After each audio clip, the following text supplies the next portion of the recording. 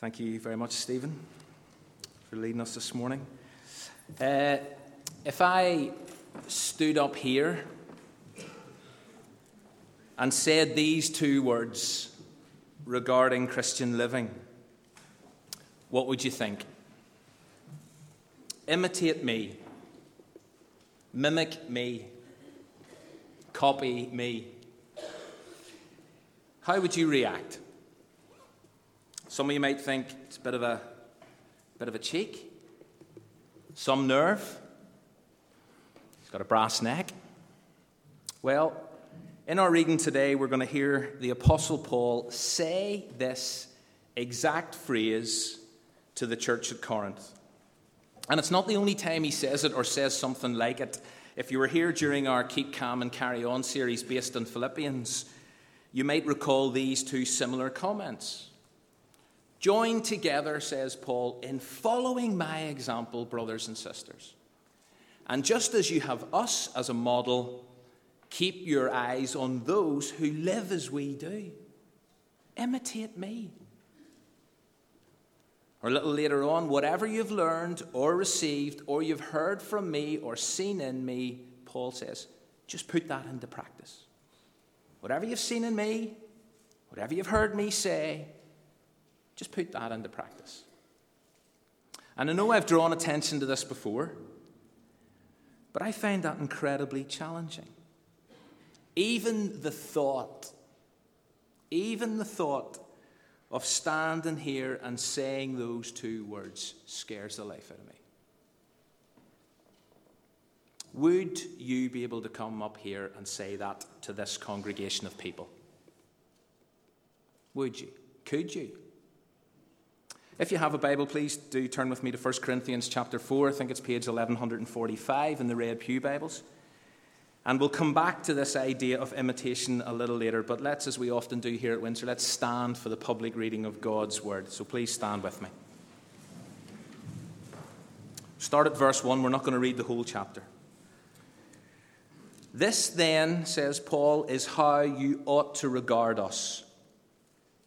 As servants of Christ, and as those entrusted with the mysteries God has revealed.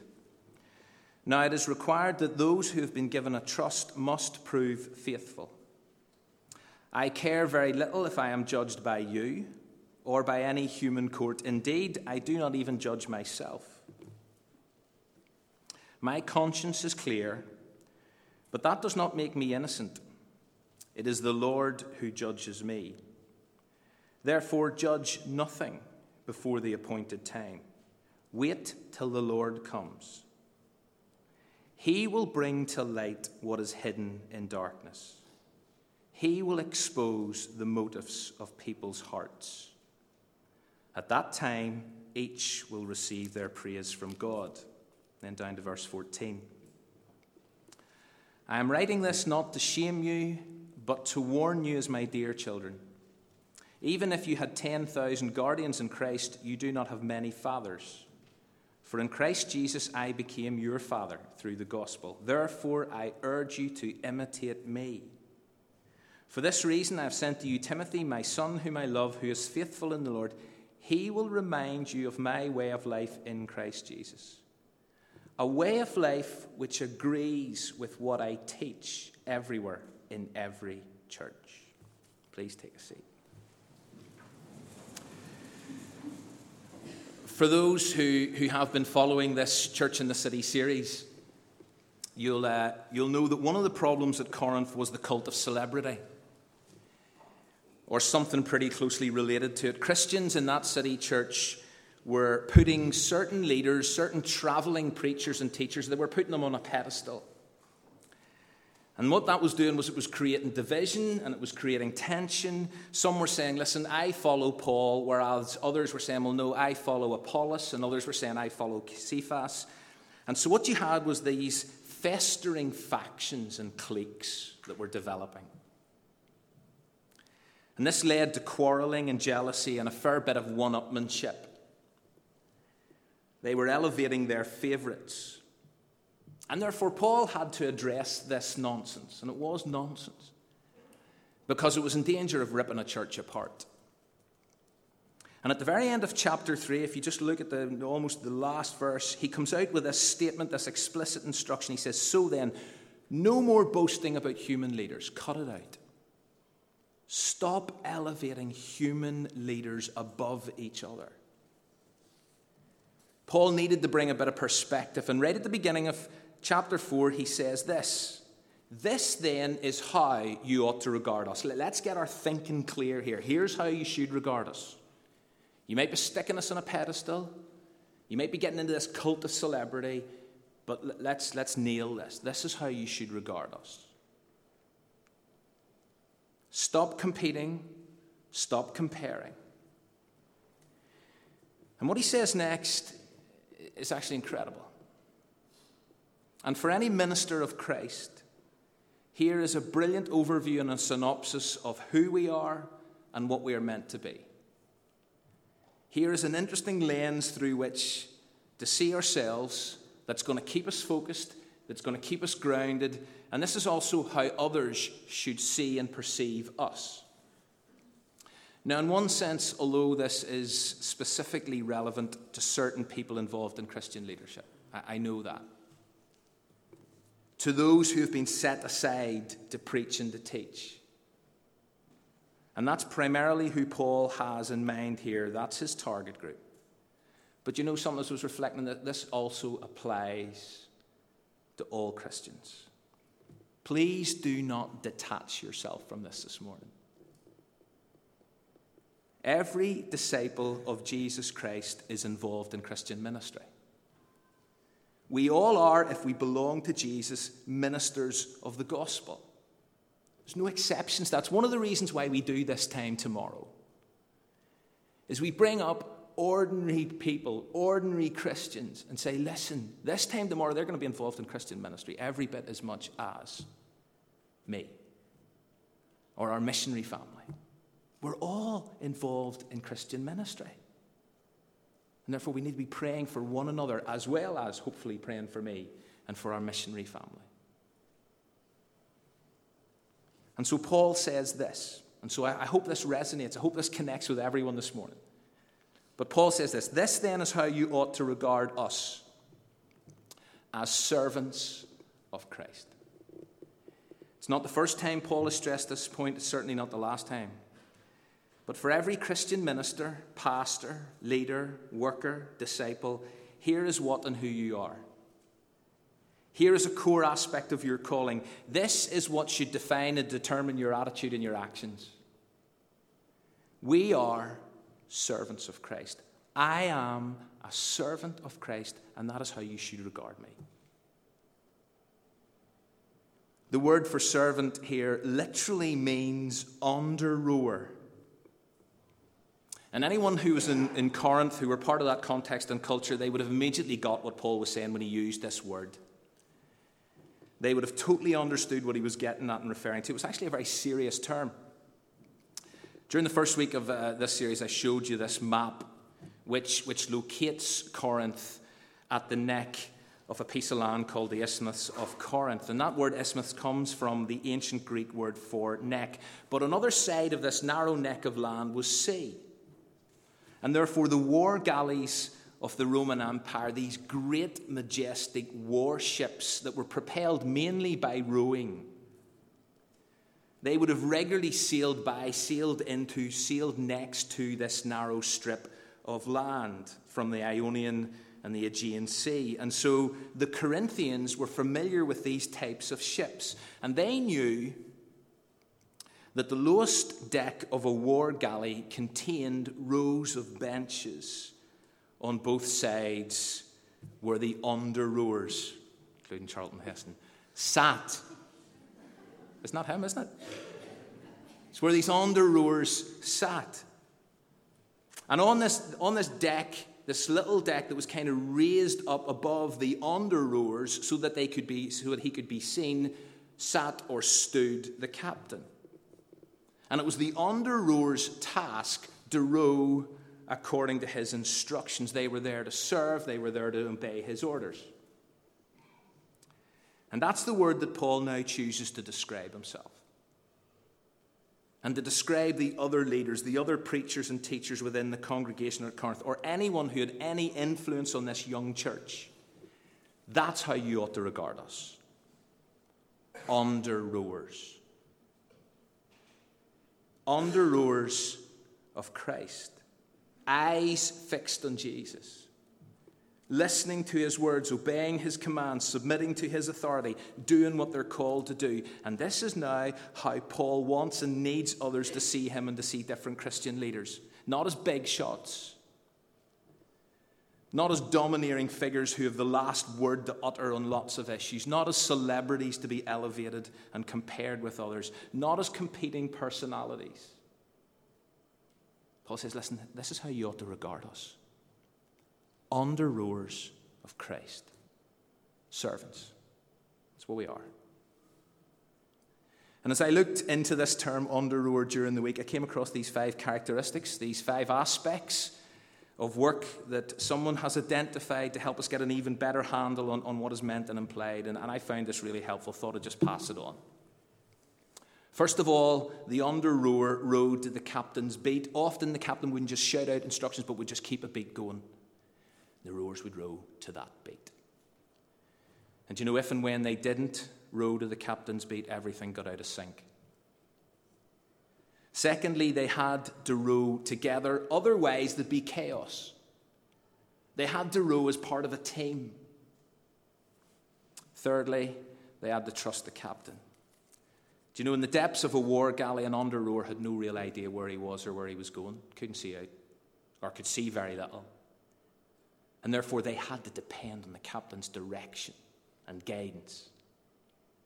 Fourthly, an under rower was committed for life. Often, it was always a one-way trip.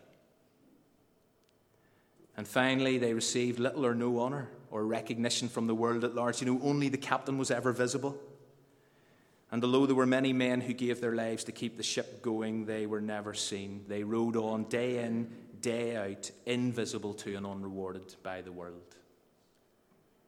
And I know you could actually, and I did think that, you could actually take ages just to reflect on each of those, on any one of those, and think, what does that say to me about who I am and about how I'm meant to be regarded? But I think it brilliantly captures what's involved in being a servant of Christ. We row to the captain's beat. We row together. We row with complete trust. We commit to a lifetime of rowing, and we row for his glory. And I hope and pray that will be our story here. That will be my story. Paul goes on. Back to verse 1. It's going to take us quite a while to get through this chapter. The second way Paul wants to be regarded is, he says, so first of all, he says, I want you to regard us as servants of Christ. Here's the second way I want you to regard us. As those entrusted with the mysteries God has revealed. That's a rather enchanting phrase. For those of you who use the RSV or the ESV, it actually says, we want to be regarded as stewards of the mysteries of God. I love how Peterson captures this in the Message. He says, we are guides into God's most sublime secrets. You see, Christian ministers are and should be those who help others see and appreciate the mysteries and the awe-inspiring truths that God has revealed in his word. They have a responsibility to explore and explain the character of God, the depth of his love, the extent of his grace, the narrative of his and our story. We are guides into these hidden gems. We have got to elevate Scripture and expose its life-giving richness and light. That is what we are here for. And again, the emphasis in what Paul is doing here is he's taking it away from people. He's placing it onto God. We are just guides into these mysteries, into these sublime secrets. We're stewards. We have been entrusted with this. We've got to share it. It's not about us. It's not about who they were. It's all about who they point towards. Don't lift us up. Don't elevate us, says Paul. Don't compare one human leader against and alongside another. Instead, allow them to help you see above and beyond. to see past and to become captivated by the incredible mysteries of God that has been revealed to them in God's Word. And that is our role. And that is my role. And that is how I would love you to see and regard me. However else you see me. But to see me as a guide into the sublime secrets of God. And then the final way Paul wants to be seen and for others to be regarded is as faithful, as trustworthy. It's got to be one of the key characteristics of Christian ministry. It's got to be. It's the seventh segment in the fruit of the Spirit. Faithfulness. Am I faithful to God's Word? That's what it really boils down to. Do I teach God's Word? Do I explain God's Word? These mysteries that have been entrusted to me, do I tease them out? Do I share them? Do I guide people into these sublime secrets? Do you do that? We've got to be faithful. So there's a helpful picture. Christian ministers. Servants, guides, faithful. Is that me? Is that you? And Paul then raises a very real, personal, and slightly uncomfortable issue at this point. Judgment and evaluation. Paul's all too aware of the natural human tendency to judge. For people to judge others. It's been going on at Corinth. I follow this guy, I follow this guy, I follow this guy. Do you remember? Some even said I follow Christ because that was the right answer. But actually, it wasn't in that situation.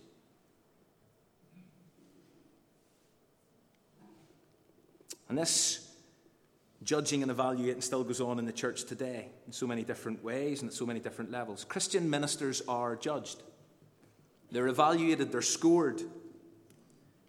You're maybe doing it right now. You're comparing me with, you're measuring me against. And Paul felt this pressure. And he observed this tendency and he recognized that it came at three levels. There was judgment from within the church.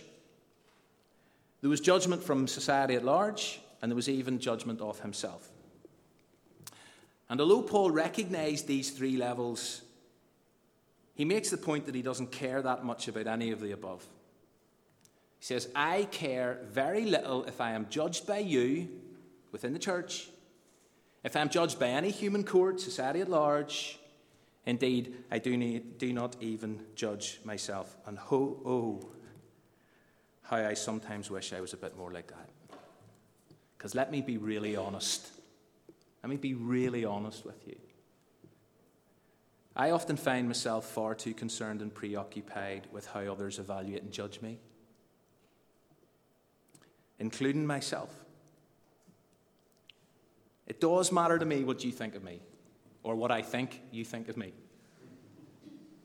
I am pretty interested, I'm far too interested in how I am perceived by the outside world. Whenever I tell people what I do for a living, I always feel I have to follow it up with some smart comment because I'm convinced they're going to judge me for it. And when it comes to personal judgment, I do one of two things. I'm either far too hard on myself or I think I'm a great fella. And I get way ahead of myself. And the problem is, I can let all of this dictate. And so rather than live for an audience of one, I live to be a people pleaser rather than a God pleaser. I live for the praise and the applause and the affirmation of others rather than the well done, good and faithful servant of the one. Who do you live for? Whose judgment and evaluation do you care about? Does it dictate how you live your life? How you perform? How you do what you do? Are you always thinking, I wonder what they're thinking of me? I wonder how they're evaluating me? I wonder how they're judging this one this week? And so like Paul, I need to be reminded, and I have been reminded this week, of the judgment that really matters. The judgment that really carries weight. The judgment that needs to keep me focused and needs to keep me grounded. And it's in verse 4 there where Paul says, do you know something? It is the Lord who judges me. I actually don't care if I'm judged from within, from without. Indeed, don't even care about judging myself. It's the Lord who judges me. Ultimately, he will evaluate whether I've been an under-rower of Christ. He will evaluate whether I've been a guide to others into God's story. He will determine whether I've been faithful, trustworthy, loyal to my calling. At an appointed time, says Paul, and so judging now and getting hung up on other people's judgment of me now, including my own, is actually pretty pointless, because at an appointed time, a set time, the true judge, and here's the scary bit, the true judge, says Paul, is going to bring even the darkest secrets to light, and he's going to expose the motives of my heart. And that's where it really starts to get uncomfortable for me. Because I can kind of, like, at one level, fool people. But God is the one that sees my heart. He knows my motives for what I do, for how I do what I do. And he sees yours as well. And I don't stress that to scare anyone, but as a wake-up call to remind us that one day, someday, on the day, I'm going to stand before God and absolutely nothing's going to be hidden. Whether we have lived this life as faithful servants and guides will be revealed. And referring back to last week, to chapter 3, how we have built and what materials we have used will be disclosed. And therefore, if we hear nothing else this morning, let's be clear on whose judgment really counts. And make sure we allow that to determine and dictate our daily discipleship. And in so many ways, although this is not always how we see it, but that is and can be a profoundly liberating thought. At least it is for me when I get my head right. Because you know something? People won't always get us or me. They won't always understand us. They won't always appreciate what we're about. But God searches within through the way things appear, because he's looking right into my heart. God knows me far better than anyone here, including Glenn. That's my wife, by the way, for anyone visiting. She is a girl. Glenn. Glennis, sorry. I've got myself into so much trouble with that before. And I love how Paul finishes verse 5. Look at how Paul finishes verse 5. At that time, he says, each, at that appointed time, whenever God judges, when the darkness has been exposed by the light, when the motives of my heart have been laid bare, listen what Paul says. At that time, each will receive what? Get this, their praise from God. Do you know, we are conditioned, and rightly so, to praise God, to exalt him via our lives, via our voices, as we have been doing here this morning. But one day, faithful servants and guides will be on the receiving end of the praise of God. That's a mind-boggling thought. You spend your whole life praising God, or setting out determined. One day, each will receive their praise from God. Before we nearly finish, I do want to add a bit of a rider, so to speak. I am not saying, by the way, there is no place for critique or constructive criticism of one another. Do you know, I've said there that Paul said, I don't care whether I get judged from within or without, or judge myself. And somebody might be thinking, so hang on a wee minute. So somebody can just stand up here and say what they want, and then can say, well, actually, it doesn't really matter what you think of me, what they think of me, even what I think of myself. And there are people who have kind of applied this in those terms and got away with saying some incredibly painful and ridiculous and hurtful stuff. So I'm not saying there's no place for critique or constructive criticism of one another, and I encourage you to critique me and constructively criticize me. I'm not saying there's no place for admonishment or accountability, or even the need to make a judgment call whenever someone is doing something wrong. In the very next chapter, Paul challenges the church at Corinth because they won't make a judgment call even though someone in the church is involved in a sex scandal. And they won't judge. They won't make a judgment call. And Paul challenges them on that. Incidentally, we were going to look at that next week. And then I realized that the kids are all going to be in, so we're jumping a few chapters in 1 Corinthians. So I do apologize for those of you who were thinking, great, 1 Corinthians 5, 6, and 7, there's some big issues in there that David's going to have to deal with before he clears off for 4 months. Well, actually, I'm not going to deal with them. And I apologize for that, but the point is all the kids are going to be in with us during the month of July, and it would be totally inappropriate for me to handle some of the material in chapters 5, 6, and 7 with them there. I got out of that one so well. But listen, there is a place and a biblical mandate for accountability, for constructive criticism, for critique, for judgment calls whenever someone is doing wrong. But we have got to be very, very careful we don't cross a line. That we are very clear on our motives for speaking into someone else's life. That we're not passing any kind of final judgment, which is what we looked at as part of the Sermon on the Mount, where Jesus says, don't judge. It's all about passing some kind of final judgment on someone. And we are not to judge the motives of people's hearts. We don't know why people do certain things. If we could just learn this lesson, folks. We do not know why some people do certain things. It is not our place to judge the motives of someone's heart. That's God's prerogative. And one day, it'll all be exposed. I realize there's lots more to consider. 2 minutes.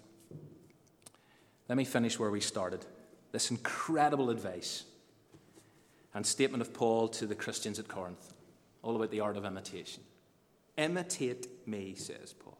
Sounds terribly conceited. It's as if Paul is boasting that he's setting himself up as somehow perfect. I'm the ultimate Christian. Just imitate me. And yet when we read his other letters, we realize that, well, that simply can't be the case. So, for example, whenever he writes to Timothy, who he's about to refer to here, yes, but here's how Paul once described himself. I am the worst of sinners. That's how he once described himself. So Paul is well aware of his own weaknesses and shortcomings and mess. But the reason that he's able to offer such startling and striking advice and guidance is because of his commitment and desire to express a way of life that was Christ-like and Christ-centered.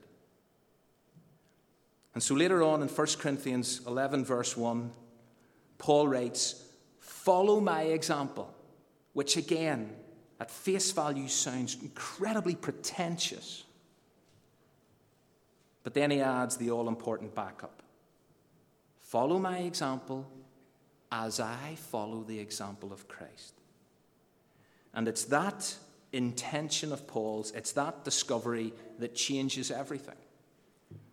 And so here in 1 Corinthians chapter 4, he informs this city church, listen, I'm sending Timothy, and Timothy's going to remind you of something. Here's what he's going to remind you of. He will remind you how I follow Jesus and how everything I teach is actually backed up by how I live.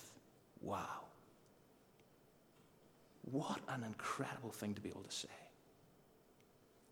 Everything I teach is backed up everywhere in every church.